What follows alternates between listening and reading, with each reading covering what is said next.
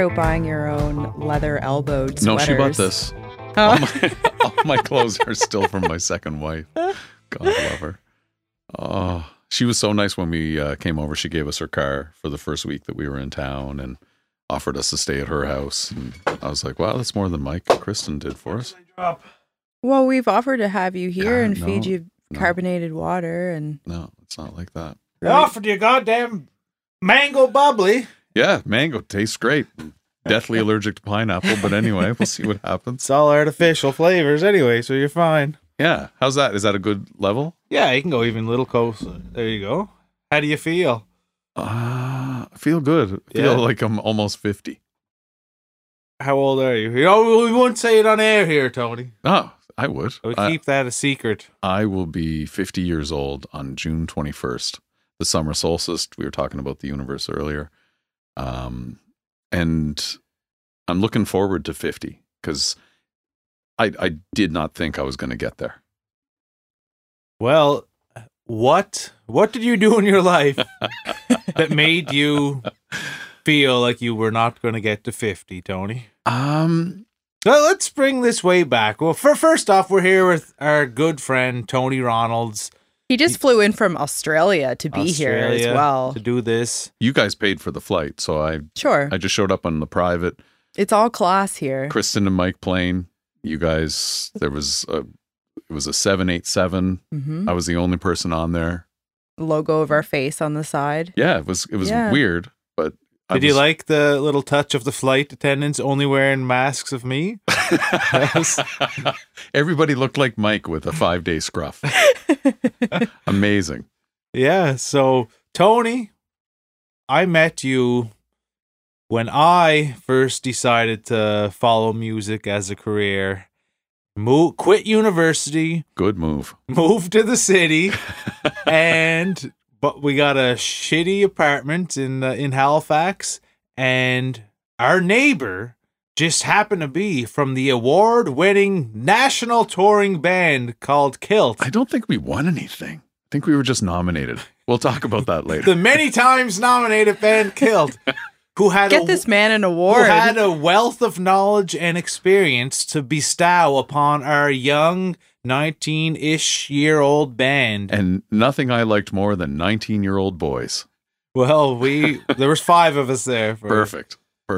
I actually haven't heard this story, and Mike started to tell it to me. This is your husband, by the way. Yeah, my old boss's name was Mark, and they used to be side your by old boyfriend. Well, but I consider it. I used to send them, Mike and Mark, my boss, texts like sometimes to the wrong person, so that got very embarrassing at times as well. But Mike started to tell me the story of when you met, which I haven't heard yet. And I said, no, save it until he gets here. I want to hear this for the first time from both of you. I can't wait to see how long you stay in this room. Yeah, we moved into this shithole, and Tony was living in a shithole beside us. Oh. And I remember we were just out in the backyard one day, brought all our guitars out, and we started to play. And Tony, you were on a balcony. You were like high up there. Of course.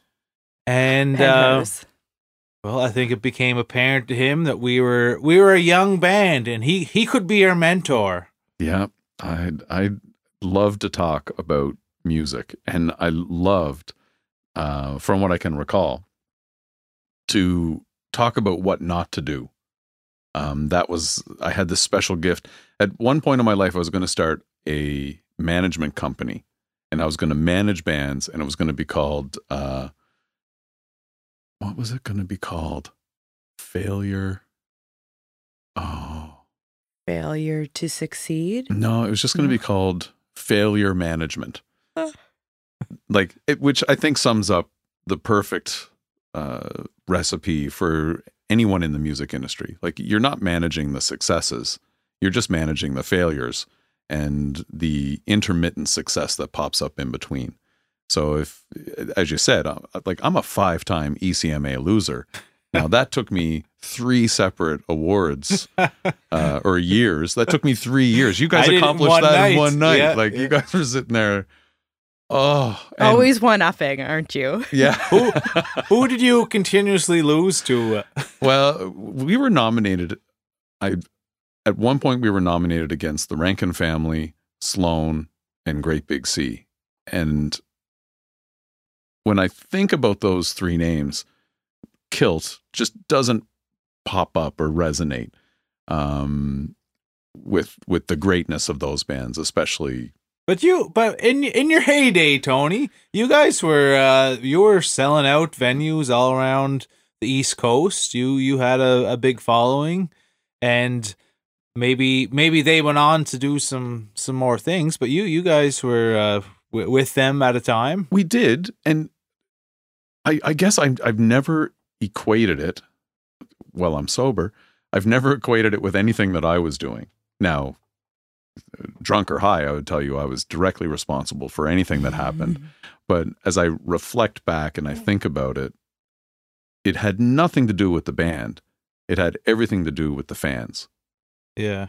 And at that point in time, we didn't have the same access to social media. We didn't have, you would pick up the phone and you would say, "Hey, Kristen, my band's playing down at the Split Crow on Friday, Saturday, Sunday. Really hoping you could make it out." And you'd say, "Yeah, see if I can get a couple folks and head down." Yeah. And, if you thought that they might have an email account that they checked more than once a week, you'd send them an email. At the shows, you were always collecting email addresses. Like, this was before you just go on Facebook, you post a funny picture, and then you just say the time and date, and people magically appear. But going full circle, I think it had everything to do with the individuals coming out to the shows and not so much what we were doing as a band. The band was great. But you created that environment that they wanted to be a part of. Yes. Or we just got lucky. And we got lucky time and time again. I mean, we played at this place called the Horseshoe Tavern in Toronto. Legendary Horseshoe Tavern. We played there, and every Cape Bretoner in Toronto showed up for the first set, drank themselves into oblivion, rolled out the door to start the night, and then everybody else that had shown up was allowed in. And we had this incredible turnover, and the manager came in at the end of the night, and he said to me, he's like, "You guys broke the Sky Diggers sales record. Like, your first time in, like, what are you doing in 2 months? Can you do a Friday and Saturday?" And I'm like, "I think so, if we can afford the gas money to get here." Like, you pay us good enough, we'll be here. Yeah. And it was always a door deal there. Yeah. And, it was funny. I was in that back parking lot. We had just finished loading in, and this Jaguar pulled up. And I was like, wow, like, that's a Jaguar. You don't see many of those in Port Hawkesbury. Yeah. Maybe Billy Joe would have one or something like that. But you have to stop, and it's your first time seeing one of these luxury cars. And I was just staring at it, and the guy gets out, and he goes, "What do you think, Jack?" And I'm like, "Oh, sorry, I was just like looking at your car." He's like, No, you must be Jack's kid, are you? You look just like him." And I'm like, "Oh, yeah." He's like, "Well, I heard his kid was playing here tonight, and I'm just trying to get tickets. I'm wondering if you might be able to hook me up." I'm like, "Yeah, for sure." Back alley of the Horseshoe Tavern, and your dad's friend rolls up looking to get in for free, and he's driving a Jag, of course. Was he was a Cape Bretoner, an expat absolutely in Toronto. Heard news that spread like wildfire that this band was coming in, and he was somehow connected to the lead singer's father. Did you find your fans, because I see this in Mike's band, the Town Heroes, the fans at one point didn't necessarily know each other, and now they're all best friends because of going to shows? I think it was the opposite with us. Yeah.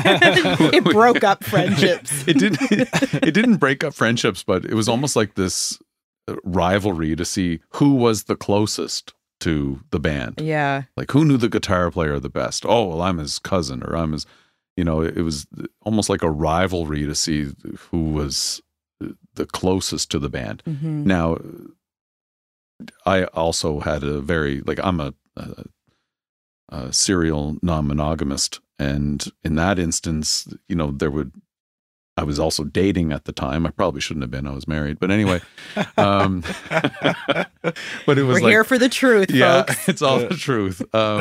It was like, how do I keep this person away from that person? How can I, like, it was a whole other level of how to manage your fans, I guess. So let's take this back a little bit further, Mr. Ronalds. Oh no. So before I met you, before Kilt made their run, before you went on your 6-month, am I allowed to say cocaine binge? Cocaine binge. I think is that allowed on the air? That's allowed on the air. Okay. Again, we don't have to talk about anything.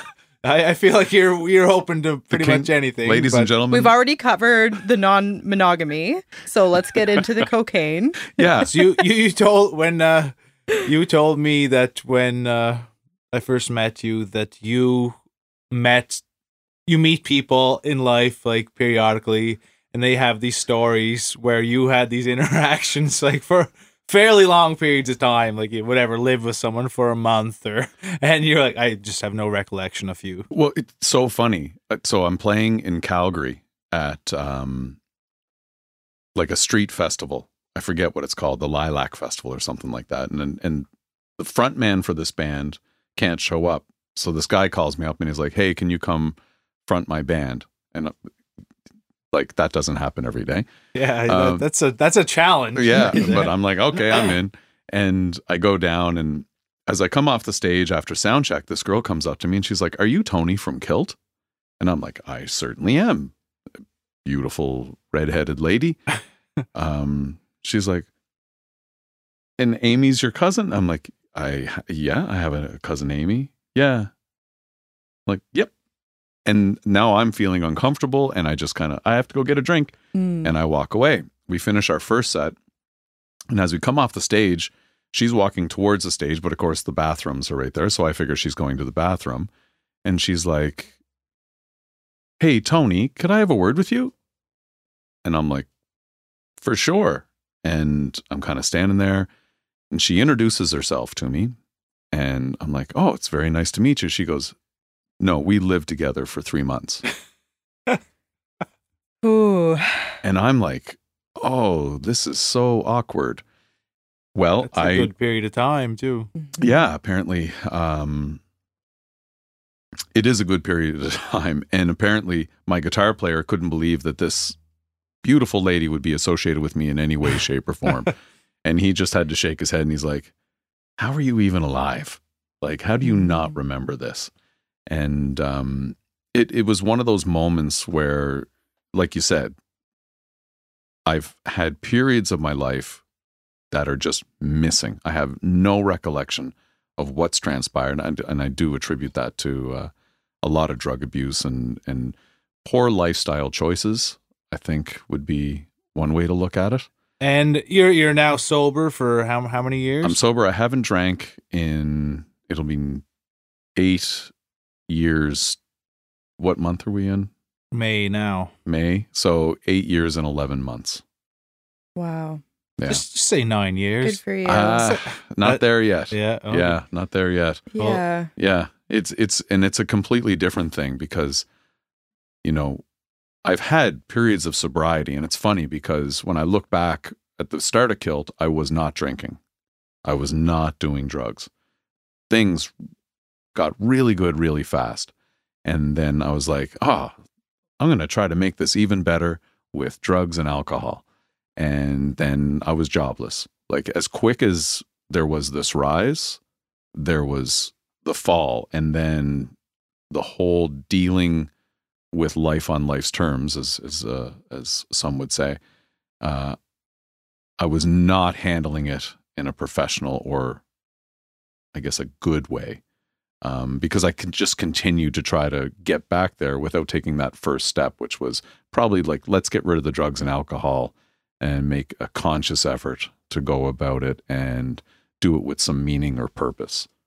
It was just, I'm just going to keep doing this and things should go back to normal at some point. Because I met you in that phase. Oh, absolutely. Your initial band had had their rise and fall, and you were starting up again, and with another group of people, and like you said, you didn't leave that world off, partying and No. whatnot. I thought you could just do it again. Now, some bands can, or some people can. I can't. Yeah. I really can't. And, it's one thing that I'm grateful for. It's cell phones that I probably should have turned off. But I'm just grateful for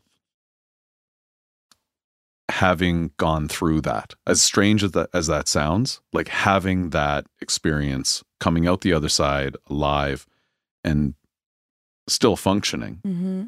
But just having it, being able to look back there, and now, as I say, or as I've been taught, is I play the tape forward. So it's like, oh, I'd really like to have something other than a carbonated, I'm going to say, mango drink. You're not getting anything better than that here, buddy. I think I'm okay. I could have that drink. And then I play the tape forward. It's like, no, like you're going to wake up in Winnipeg.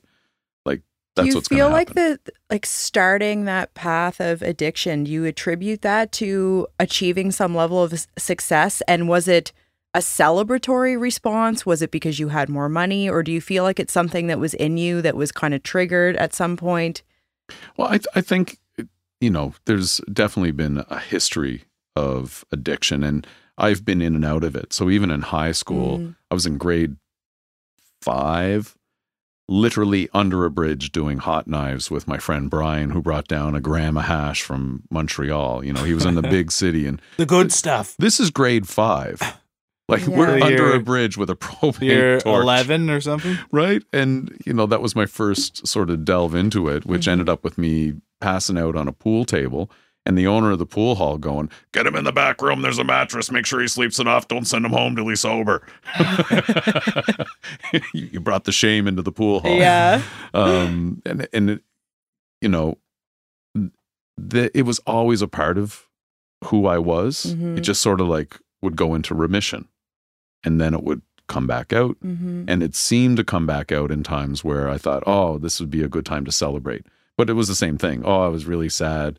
At university, I failed an exam and smoked a joint. Well, there you go. It didn't matter if it was happy or sad. I was always looking for a reason to sort of, I guess, relapse, if you will. Yeah.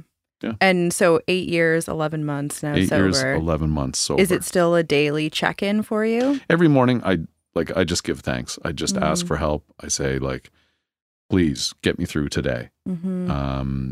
Don't piss off Gemma.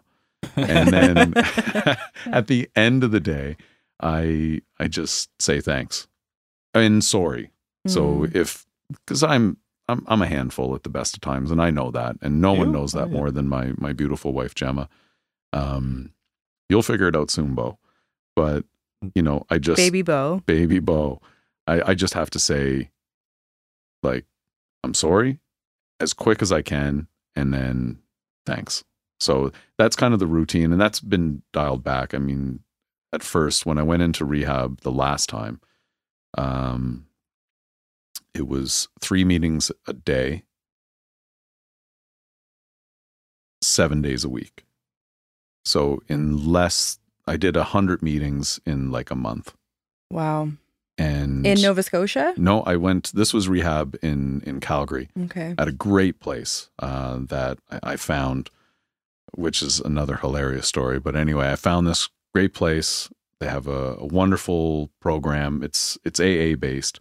And I went in there, and at first they wouldn't let me stay. They're like, you can't stay. You're going to do the inpatient. So you're going to go home, and then you're going to drive in every morning, and you have to be here by 9 o'clock, and then you leave at 3 o'clock, and you have to go to your last meeting outside of the house. But you have to make sure you get this documented and get somebody to sign this piece of paper to say that you went to a meeting. And I did that for 2 weeks. And then at the end of the 2 weeks, they're like, you're done. You've passed. And I said, I am terrified. I've never felt better in my life, and I'm sure I'm going to mess this up. So how about if I move in here? And they were like, no, you want to what? You're like, I'm really good with roommates. They're like, but we've signed off. Like, you can go back to work now. You've got everything. Yeah. And they've never had anyone, like, once you get the piece of paper, most people just go back to work. Mm-hmm. And I really wanted to get sober. I really wanted to get a handle on my life, because it had spun out in control. Long story short, I was a flight attendant, and I was basically planning my work schedule around where I could get the drunkest with the best weather. And I thought that was a good plan. Almost landed in Mexican jail that night. But anyway, not the first time, I'm sure. Someone's done that. But I asked to come into the house. It was a 2-week program. I stayed for 3.5 months. And when I left, I went back home, and I even brought, one of the guys had been kicked out because he had been charged with a criminal offense, assaulting a police officer. And I thought he would make a great roommate. Let's bring him home, and I'll have someone to attend meetings with. So one of us is alive today, and I'm just grateful that I had my time with him. He was a wonderful guy, but it just taught me the actual depth of addiction. Yeah. And I can joke around about it, but there is a real serious side to it. Not all of us make it. Yeah, of course. And after going through all this, you're almost on like the third phase of your career, really. You moved to Australia. Yeah.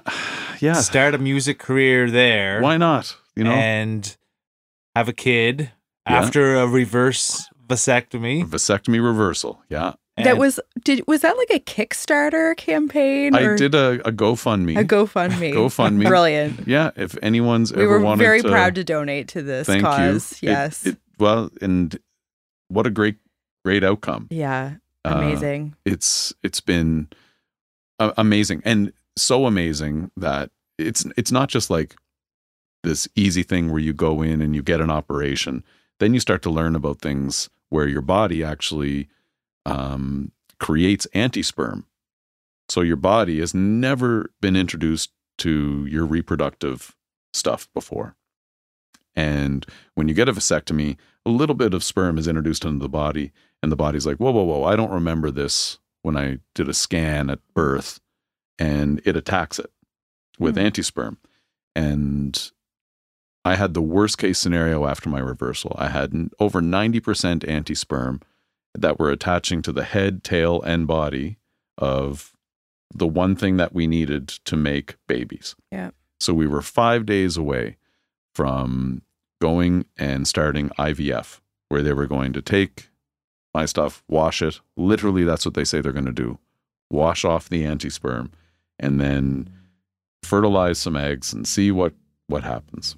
And it was right around Christmas time, and Gemma had a Christmas party to attend. And Gemma loves to just get shit-faced at Christmas parties, dance on tables, lose a job, whatever shit it is she wants to do. So, and I'm kidding. She just wanted to drink 5 bottles of champagne that night. And she was late. That's a period thing, Mike. Oh, okay, I get it now. Yeah, there you go. So she was late, and we have been trying for a year, and nothing is more unfun than trying to have a baby. It is the worst. Yeah. And every month, that disappointment of, like, the other night when you would hear another band's name called out, when you hear or you see the negative result, it's heartbreaking.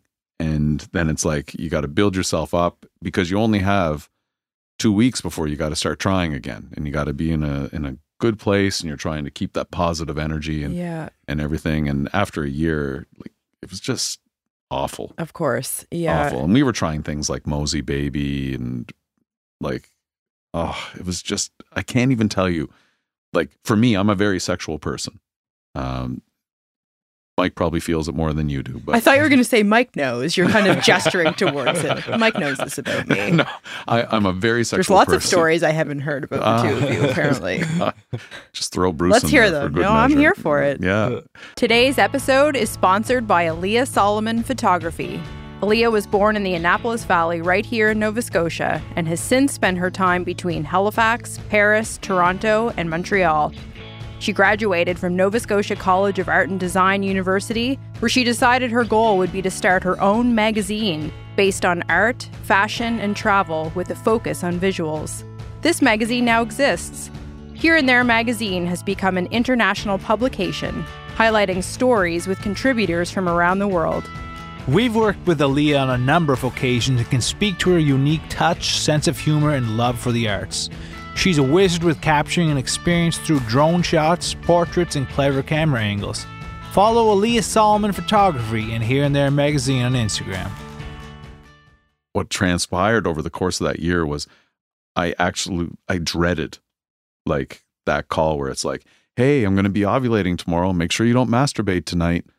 And I'm like, oh God, here we go again. Mm-hmm. And when we got that positive response, it was like, oh my God, like this is, and we called everybody instantly. We were pregnant for 5 minutes. And we called. What are you supposed to wait, like 3 months or something? Yeah, you're supposed to, but I think that's an old wives' tale. And I understand some people want to do that. They might have had, an unsuccessful pregnancy, which is devastating.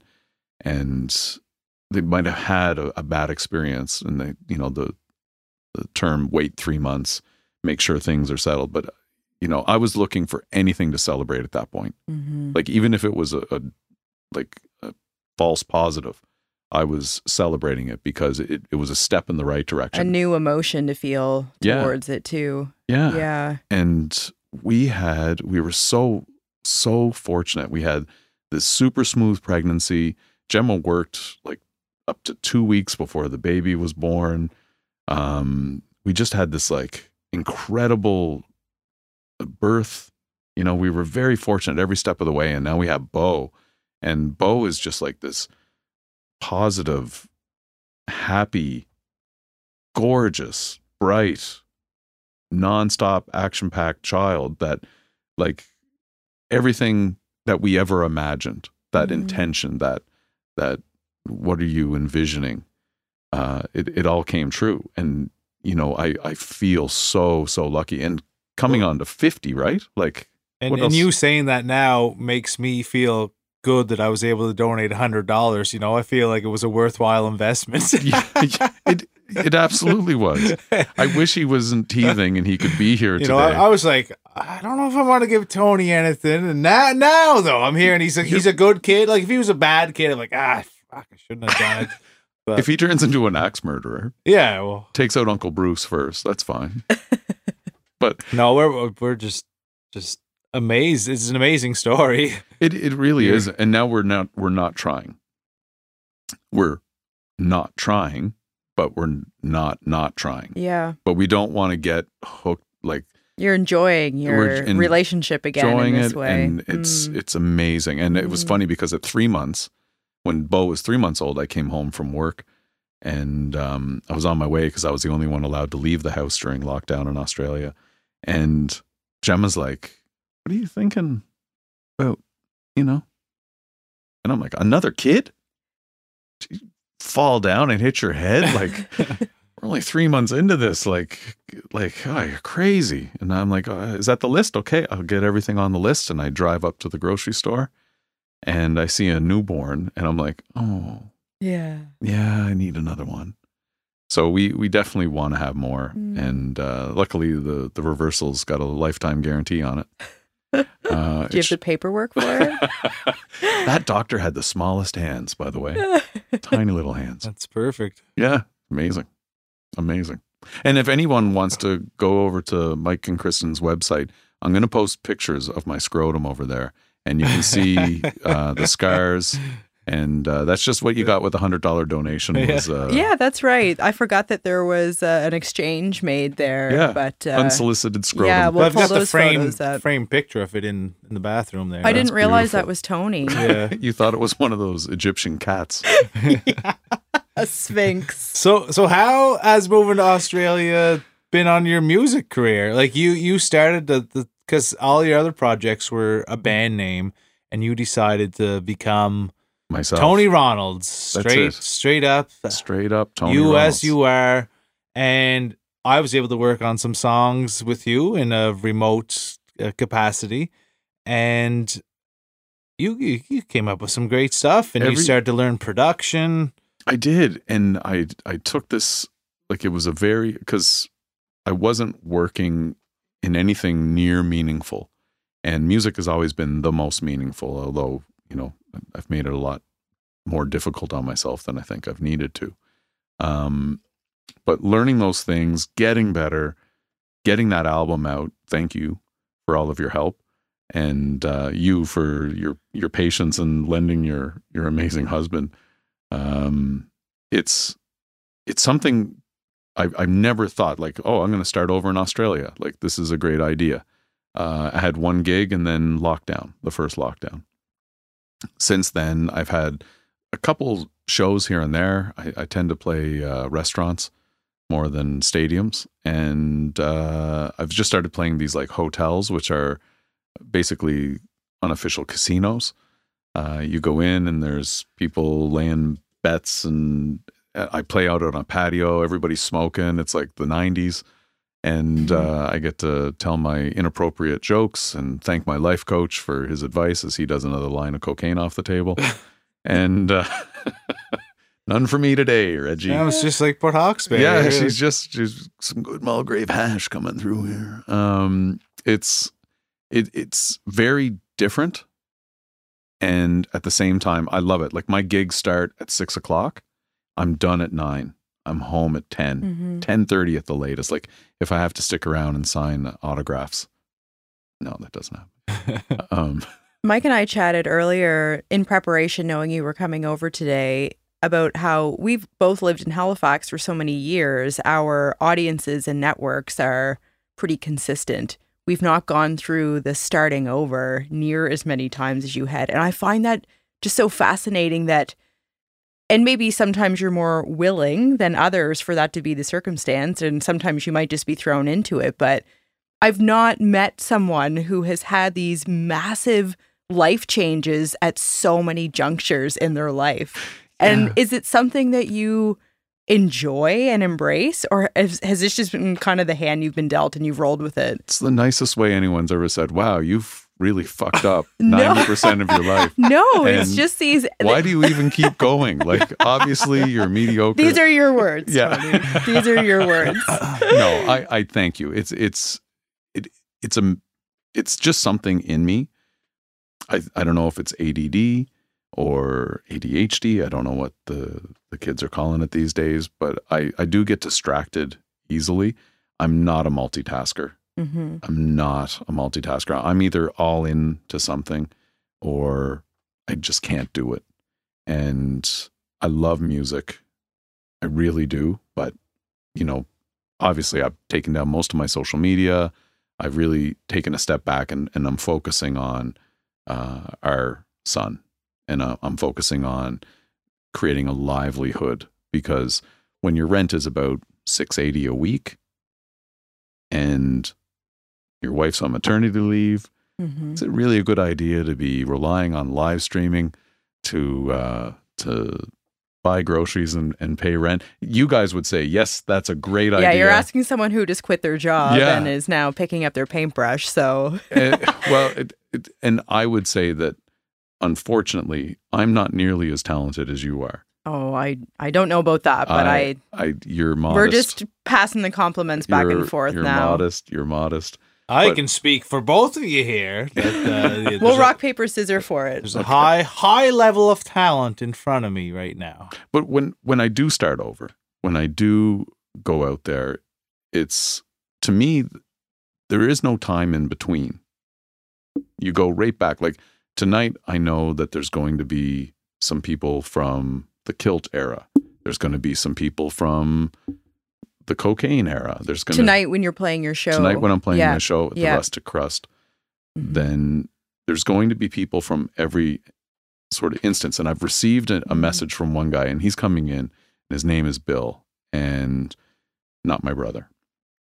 And, you know, I haven't spoken with him since a Kilt show probably back in 2000.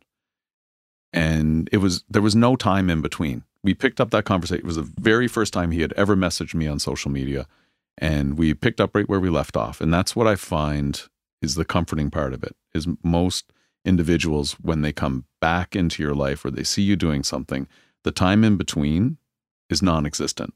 Mm-hmm. And you're just back at that initial meeting or the last time that you saw each other, and everything's normal. You think that speaks to, in a way, just how music can really connect people and bring them together? I think it's just people in general. The Yeah. music is just something that I do. If I was there to paint during your performance and I was a painter, then this person hopefully would be there to appreciate all the art that's going on. I think the connection that we have is the energy of humanity. This experience that we're in, this time that we're given is never long enough, but the time in between doesn't exist. When everybody's in that room again, it's that present moment. That's all that exists. And I've been really fortunate that through music, I get to revisit and reintroduce myself and share the progression, if you will.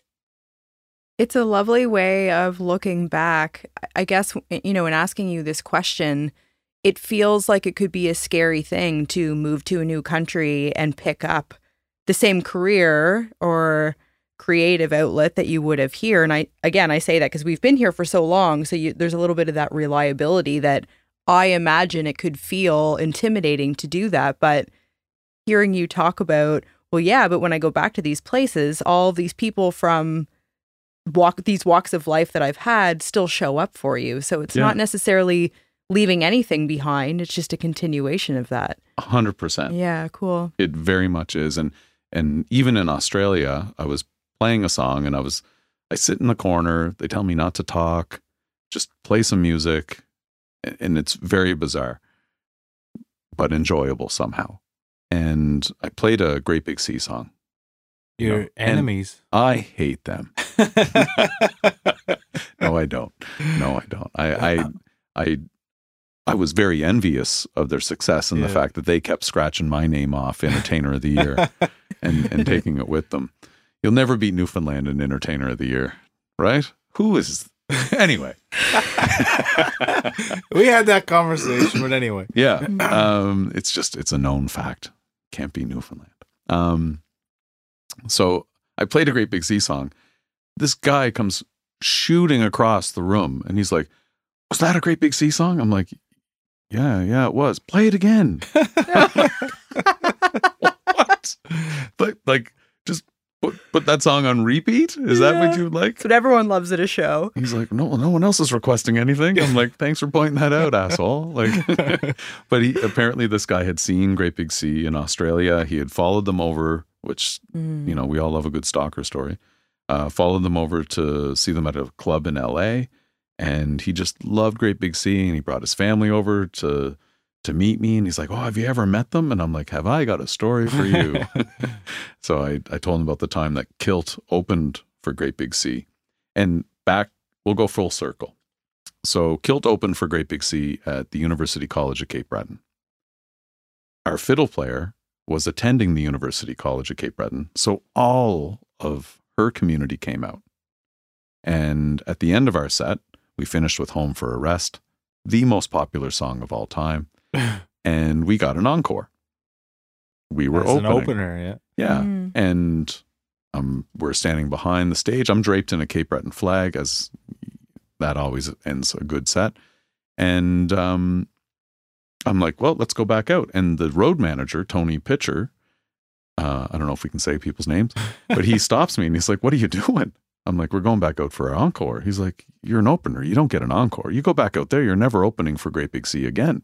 And I just looked at him. I said, "Well, maybe they can open for me."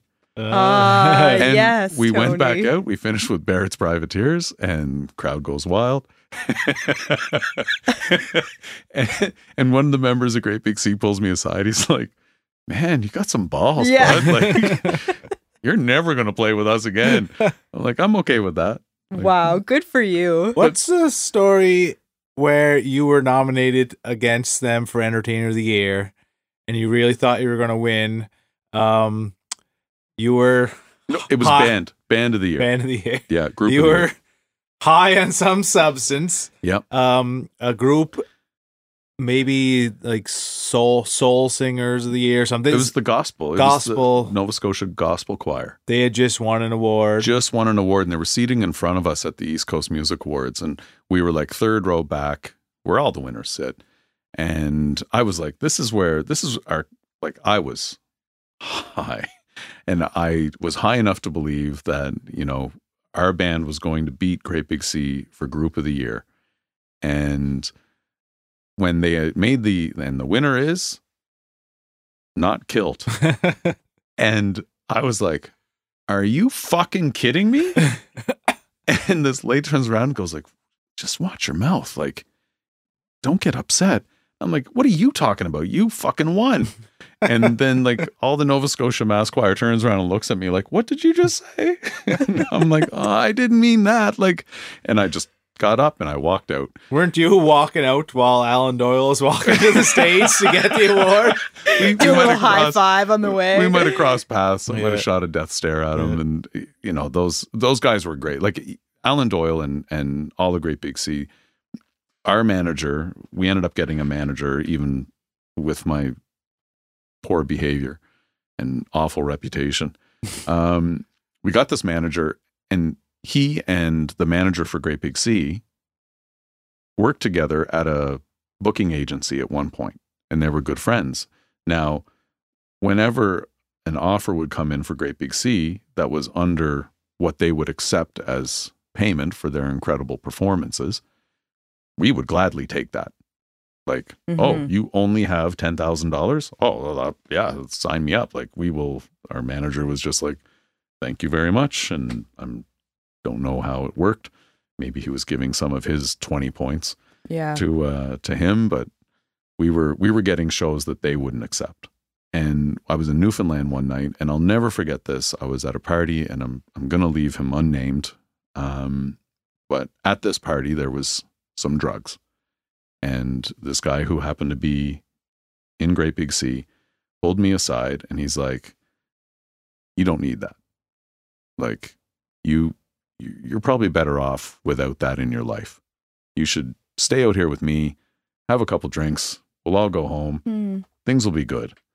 And I'm like, you're trying to ruin a good time.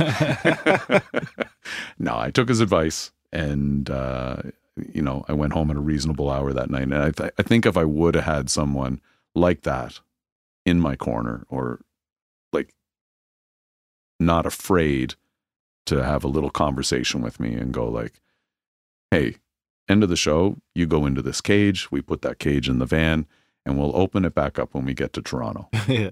That would have been probably the best for me. But Do you think at that time in your life you would have listened to someone like that? oh, they all tried. Yeah. You know, but Tony fucking Ronalds, like, I'm not going to listen to anybody unless it's maybe my grandmother. Yeah. You had to learn those things yourself and make that decision on your own. I did, and I've made a lot of decisions. And at the end of it all, I mean, I'm just, everything plays out the way it should. I'm lucky to still be here.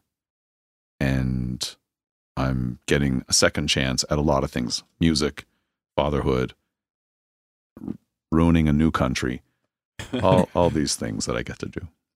We like to ask our guests about their idea of making it. And it's an episode that Mike and I had a full discussion with one another about what that means.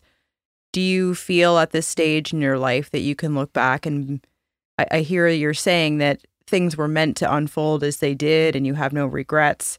Does that feel satisfied within you, that idea of making it or achieving the goals and milestones that you set out to do?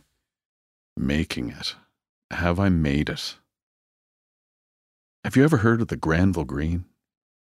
Have I?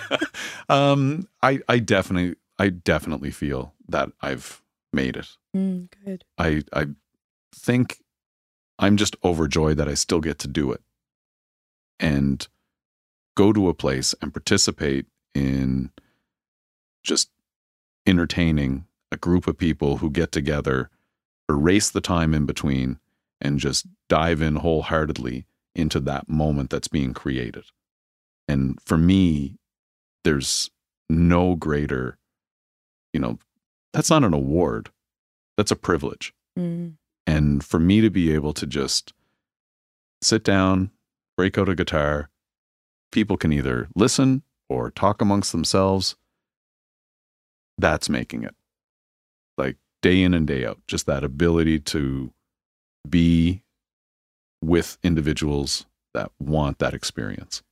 And I don't think at 22 or 23 years old, when you're selling out, or for me personally, when I was 22 or 23 years old, selling out Horseshoe Tavern or playing at the Air Canada Centre during a Raptors game or the Kennedy Centre for the Performing Arts, I didn't have the ability to sit with that in the moment and go, wow, this is something that is very special, because I was always, what's next?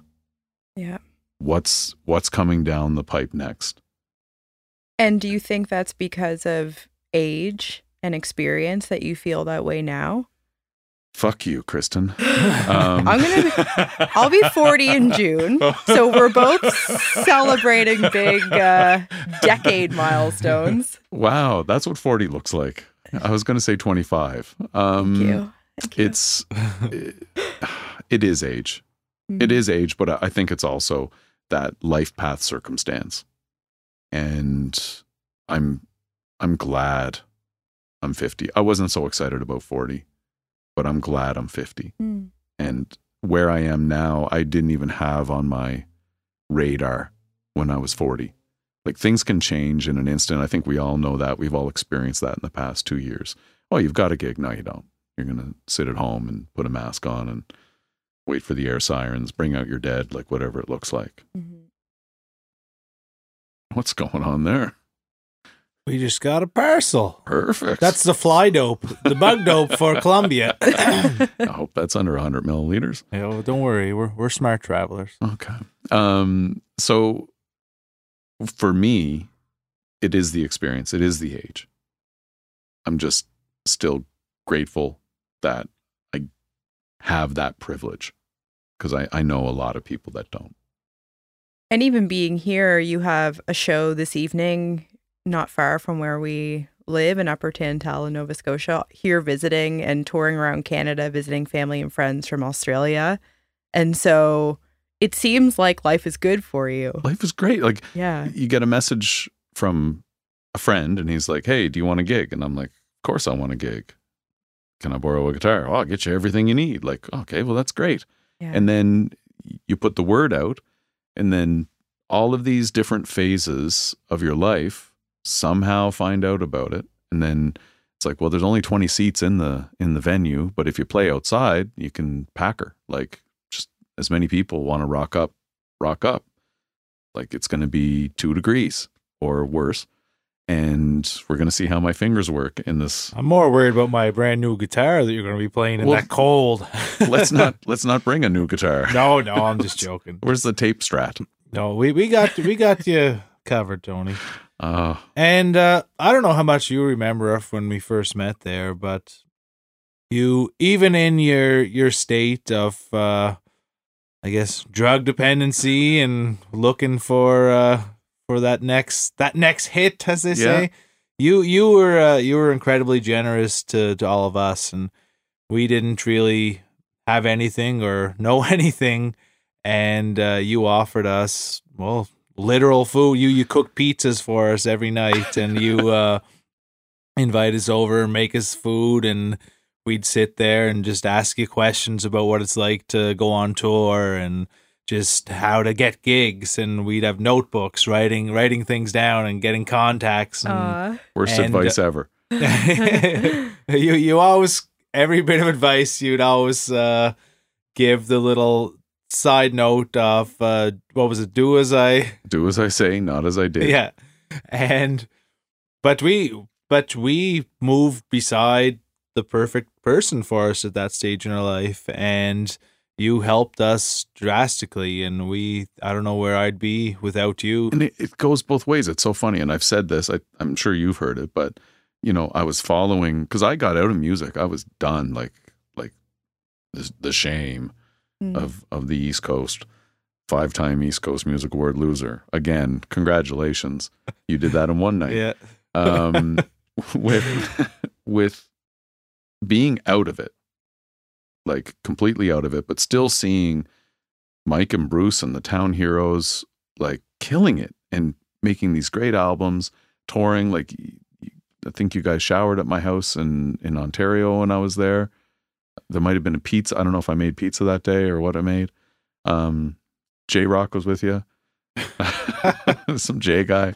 I can't quite remember myself. You guys came to Elmira. But anyway, like I was always inspired by what you were doing. And then I think the example that you guys set pulled me back into it, because I was like, well, if they can keep doing this, like what's stopping me from like picking up a guitar or finding a guitar player and just trying it, like see what happens. Like what's the worst that could happen? I could end up playing at a Indian restaurant in Australia for 10 people and told not to talk in between songs. There's worse things in life, eh? Absolutely. Absolutely. Well, we should probably get to your gig, eh? I'm ready. I don't want your new guitar, though. No, you're playing. I played in a coal mine 2 weeks ago, and it was fine. Oh, yeah. Just get dirty. I could sit here all night and just listen to Tony's stories, and also like just listen to you read the newspaper, because your voice is just like butter. I have been very lucky. But I sound just like my father. When I call my grandmother, she's like, "Oh, is this Jack or Tony?" And I thank you. It's everything. Tell her about caller ID. What about it? 1-800. She'll eliminate the question. But I usually call my grandmother. I don't think she can look at the caller ID anymore. And it's so interesting to have like an hour-long conversation with a 96-year-old lady. I'm very lucky to do that. And I know she doesn't hear anything that I say, but I get all the news, all the news from Port Hawkesbury, a little bit from New Brunswick, the COVID numbers, and then wraps it up with a recipe of something I'm never going to make. It's cut and paste. Brilliant. Yeah. That's what grandmothers are for. But thank you. I've been very fortunate to have a voice, and I think that's the gift. And there was one thing that was said when I was in university, like we're given these gifts, and it's an actual sin to not use our gifts as they have been given to us. Mm-hmm. And that always stuck with me. Like one of the reasons I started in stand-up comedy or acting, it was like, oh, well, I have a voice. Like people need to hear this for some reason. And yeah, it's so nice that you were able to see that, because it can be hard sometimes to admit that, oh, this is the thing I get, because it's going to create a more challenging life for me than some others. Yeah. If your gift is in the creative industries, and I mean, now we see it as the gift that it is, but it takes a while, at least for me, to... Why couldn't my gift be creating social media? Yeah. Like, that would have been all right. This day and age, you'd get all this stuff. But your voice, it feels like kind of like musk and lumberjack in a bottle. Like it should be like a cologne or something. So stay tuned for that. I was going to say the same thing. I thought so. Wow, you shouldn't be saying that with gym pants on, Mike. Anyways, folks, this has been a Truth Bomb episode. Yeah. Tony, we're so glad you could stop in here to be a part of Mike and Kristen, and let's go have a fun time at the show. Let's just create those moments that you're talking about. Erase the time in between and bring everybody into the present. We're here for it. Yeah. That's an amazing way to look at it. And we're going to use my new guitar, and if you break it, you're paying. I will. Deposit. Thanks so much, folks. Thank you. Tune in every Wednesday. Mike and Chris. Talk soon.